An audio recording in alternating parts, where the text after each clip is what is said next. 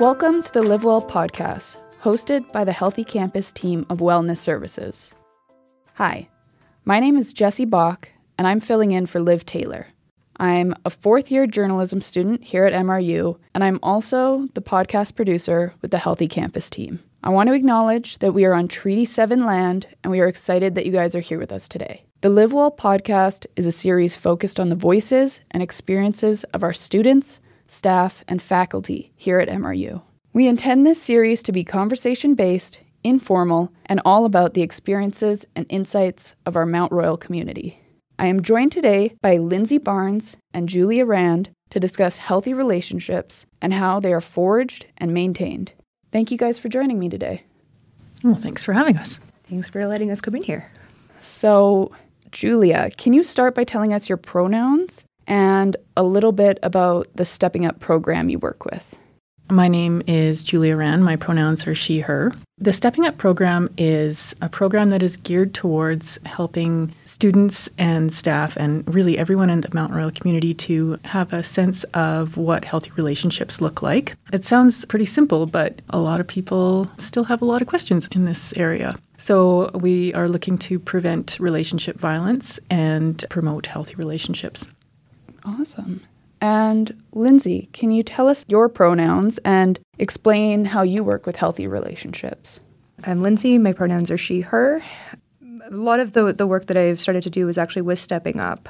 This was kind of the first avenue that I had to be involved in the community and to actually be able to work with the student body and talk to other people around here about what any of these things mean and being able to work with other students to help educate each other. So that's kind of, I've known a lot of theoretical understanding and I've had my own personal experience with relationships, but I've never actually been able to do community work for this sort of thing. So I have a statistic here from MRU, and it says 1 in 4 MRU students polled in the National College Health Assessment reported being in an intimate relationship that was emotionally, physically, or sexually abusive. Of those students, 1 in 2 reported having problems or challenges with intimate relationships, with 65% saying that these issues cause them moderate or high distress. But all relationships, regardless of their length, sexual orientation, platonic, or romantic nature, can have unhealthy dynamics. Not to mention, we start seeing relationship dynamics play out in childhood and start learning how to treat each other without evaluating if it's the most cohesive way to build and maintain a healthy relationship. So, Lindsay, let's start with you. How can you tell if you're in a healthy relationship? I think probably one of the main factors you'd want to look for is if you're happy. Do you look forward to being around that person? And is it something that is taking energy away from you or not? Ideally, a healthy relationship where you're supporting each other should lift each other up. If you have one partner that is emotionally drained all the time, then there's some kind of imbalance, then something not going right there. And what might be some red flags that you're not in a healthy relationship? I guess the opposite of you're unhappy, which isn't always easy to tell because sometimes you might not enjoy something that could be a workable problem between the two of you as opposed to something that's causing you harm. So it can be a little bit tough to tell. Yeah, a big red flag would be just to look for, are you having a hard time and you're not sure why potentially? It's specific to the individual, but if something doesn't feel right, your guts usually, they know. You kind of tend to inherently know if something just isn't quite right. So that's usually the first sign to kind of investigate a little bit further. And Julia, what do you think? Are there any other red flags in relationships, maybe early on, maybe late on? I think, just going off what Lindsay was saying, red flags aren't always really, really obvious. They're things that you feel within yourself. And I think a lot of us kind of unlearn how to listen to those. And so when we're involved in programs like Stepping Up or group work or those sorts of things, I think it helps us kind of practice to relearn paying attention to that kind of stuff, like paying attention to those internal red flags that might not be as obvious. I think Lindsay's exactly right when she says they're not always obvious. And what has the program taught you about building and maintaining healthy relationships? A lot of the biggest takeaways were having examples in specific situations of what something might look like and having people be able to talk about what situation they were in and why it didn't feel right. Because I think a lot of the times you almost need a justification for feeling off about something. So if you're able to talk to somebody else and get to know that they felt the same way in a similar kind of moment, then it gives you a chance to learn a little bit about what maybe you should look into it a little bit more. So it is good to get to know other people's experiences and life experiences and talking to people of different genders and different sexual identities and different expressions and just see how they experience life and how they experience their relationships. Do you feel like since working with this program, it's changed the way you communicate with your partner or potential partner? I think it would, yeah. I think the awareness of knowing that there's so much more complexity to how communication works and how people interact gives you a chance to kind of step up your game a little bit, and it gives you a bit of a framework to go off of. So you've got a little bit of a checklist of, here's a couple of things maybe I should check into before I get into a relationship with somebody, or here's some things that are real bad and things like that. So, yeah. Yeah, relationships seem to be the thing in life that no one really teaches you how to navigate. When you're a kid, you learn the golden rule, to treat others the way you want to be treated. But other than that, we're mostly left to figure it out on our own. And as we grow up, relationships only seem to get more complicated. According to the American Academy of Pediatrics, it is common that adolescents start dating as early as 12 years old, although it's probably not the kind of dating you're thinking of. Think more along the lines of sitting with someone special at lunch or hanging out at recess. And of course, these ages change when adolescents have different cultural or religious dating practices. As a university student, I'm surrounded by people at all stages of their dating life. Some people are married, whereas some have never been on a date. Some have kids, and some seem to be dating veterans. There are so many different ways that people are taught to think about dating. It's no wonder things get lost in translation. So, Julia, does the idea of good and bad relationship behavior change as we age? Oh, that's a really good question. I think being in a healthy relationship is something that we all deserve, and a healthy relationship is something that involves respect for one another and respect for the relationship itself, and I don't think that changes. I think that's something that we learn to navigate and experience from the time that we're in kindergarten all the way through. So I think there are maybe different elements of relationships that come into play throughout the lifespan, but I think the basics of being in a healthy relationship that is respectful and loving and supportive, I think those are mainstays. And Lindsay, how can we forge our own path in the dating world where everyone else is at these different stages all around us and, feel comfortable and secure with our choices? Boy, that's so difficult because every relationship's different and every experience is different. And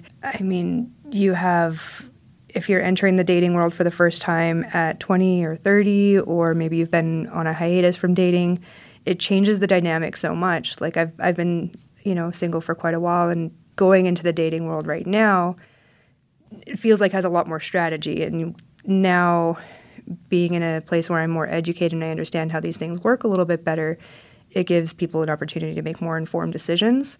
And I think it's a lot harder when you're younger and you don't have any of that information. It's not like our schools teach us how to do healthy relationships, which is something that is extremely frustrating. So the best that we can hope for is, did our parents maybe talk to us? Do we have maybe one example of a friend that's got a good, solid relationship? And just kind of hope for the best. And then have programs like this, I think, in any level of school, I think they should start a lot earlier. But having something like Stepping Up where people can talk to each other and learn is really, really important. What would you say has had the most impact on your personal growth when it comes to relationships? And when I talk about relationships, I can mean like friendships or family relationships as well, because that's all dealing with other people. I think actually the the conversation around consent has been one of the really impactful ones. And it's something that's so taken for granted that especially this generation tends to have a little bit more exposure to and understand. I'm a little bit older than the average student kind of body, and we didn't really talk about it. Well, we barely had sex ed, so we didn't really talk about it. And even talking about it in the understanding of, yes is yes, no is no, was fairly simplified, and being exposed to how that applies to being a child and asking consent for a hug or asking consent for any physical touch when you're a kid is something that was really impactful, because that's a way to interact with family members that I know. I'm not going to force my nephew to give me a hug if he doesn't want to, because sometimes they just don't, and that's fine. And I think that was a really, really good conversation that I think more people need to be exposed to, especially teaching kids starting very young that their body is their own, and that's it. There's nothing else to that. Julia, same question. What has had the most impact on your personal growth when it comes to relationships?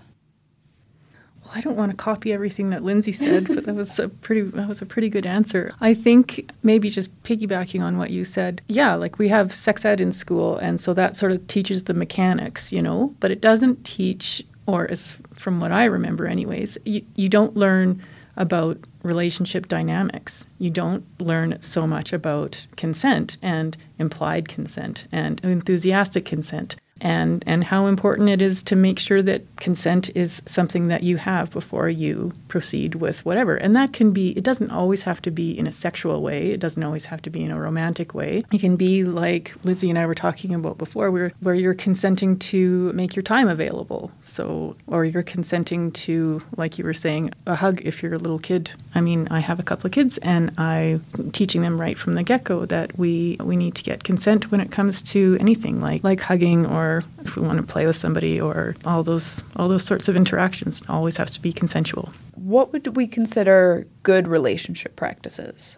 I think it goes back to respect, because things like consent come about when you have respect for your partner or for whoever it is that you're engaging with. Yeah, everything comes down to respect for self and others. And Lindsay, what would you say are some good relationship practices? Communication is probably a fairly stereotypical answer, but it's super important. And I think remembering that we can talk to each other about how we communicate and what is the best way to communicate for each person. For example, I had a partner where they wanted to communicate instantly and in the moment and in the heat of it, and that was great. And I would panic and cry at a corner for, an hour or something like that. So it's figuring out, do we need to take a little time? Do you prefer to write out what you want to say beforehand so that you can get your thoughts clear before you say something that you regret? And I think we forget that it's okay to have different ways to talk to each other, and it's okay to say what you need and how you need to approach this so that everyone can kind of get on the same page. Yeah. I like what you said about really being able to communicate those boundaries ahead of time before it gets to that boiling point of a fight or a disagreement or conflict where you know how your partner's going to react. How can we use these good relationship practices to be kinder to ourselves? I think some of the best advice I ever got was, especially if you're a person that maybe deals with a little bit of low self-esteem or confidence struggles, is if you learn to communicate with yourself the way you would communicate with a partner that you really, really, really liked, then you're going to be happier for it. Assuming you're in a healthy communicative relationship, you're never going to put down your partner and call them names or call them stupid or say they're awful. But we do that to ourselves constantly. So being able to use the tools that we would have to communicate to a partner and trying to apply it to yourself even a little bit can make a lot of difference in your own well-being and your own health. I think it's respecting our own boundaries. Understanding that we all have boundaries. And, if I really don't want to do something, I'm not going to push myself to do it just because so-and-so wants me to. If I'm depleted, I don't have anything left in the tank, then I'm going to respect that. And so I think it's important to have a respectful relationship with yourself and practice that with others as well.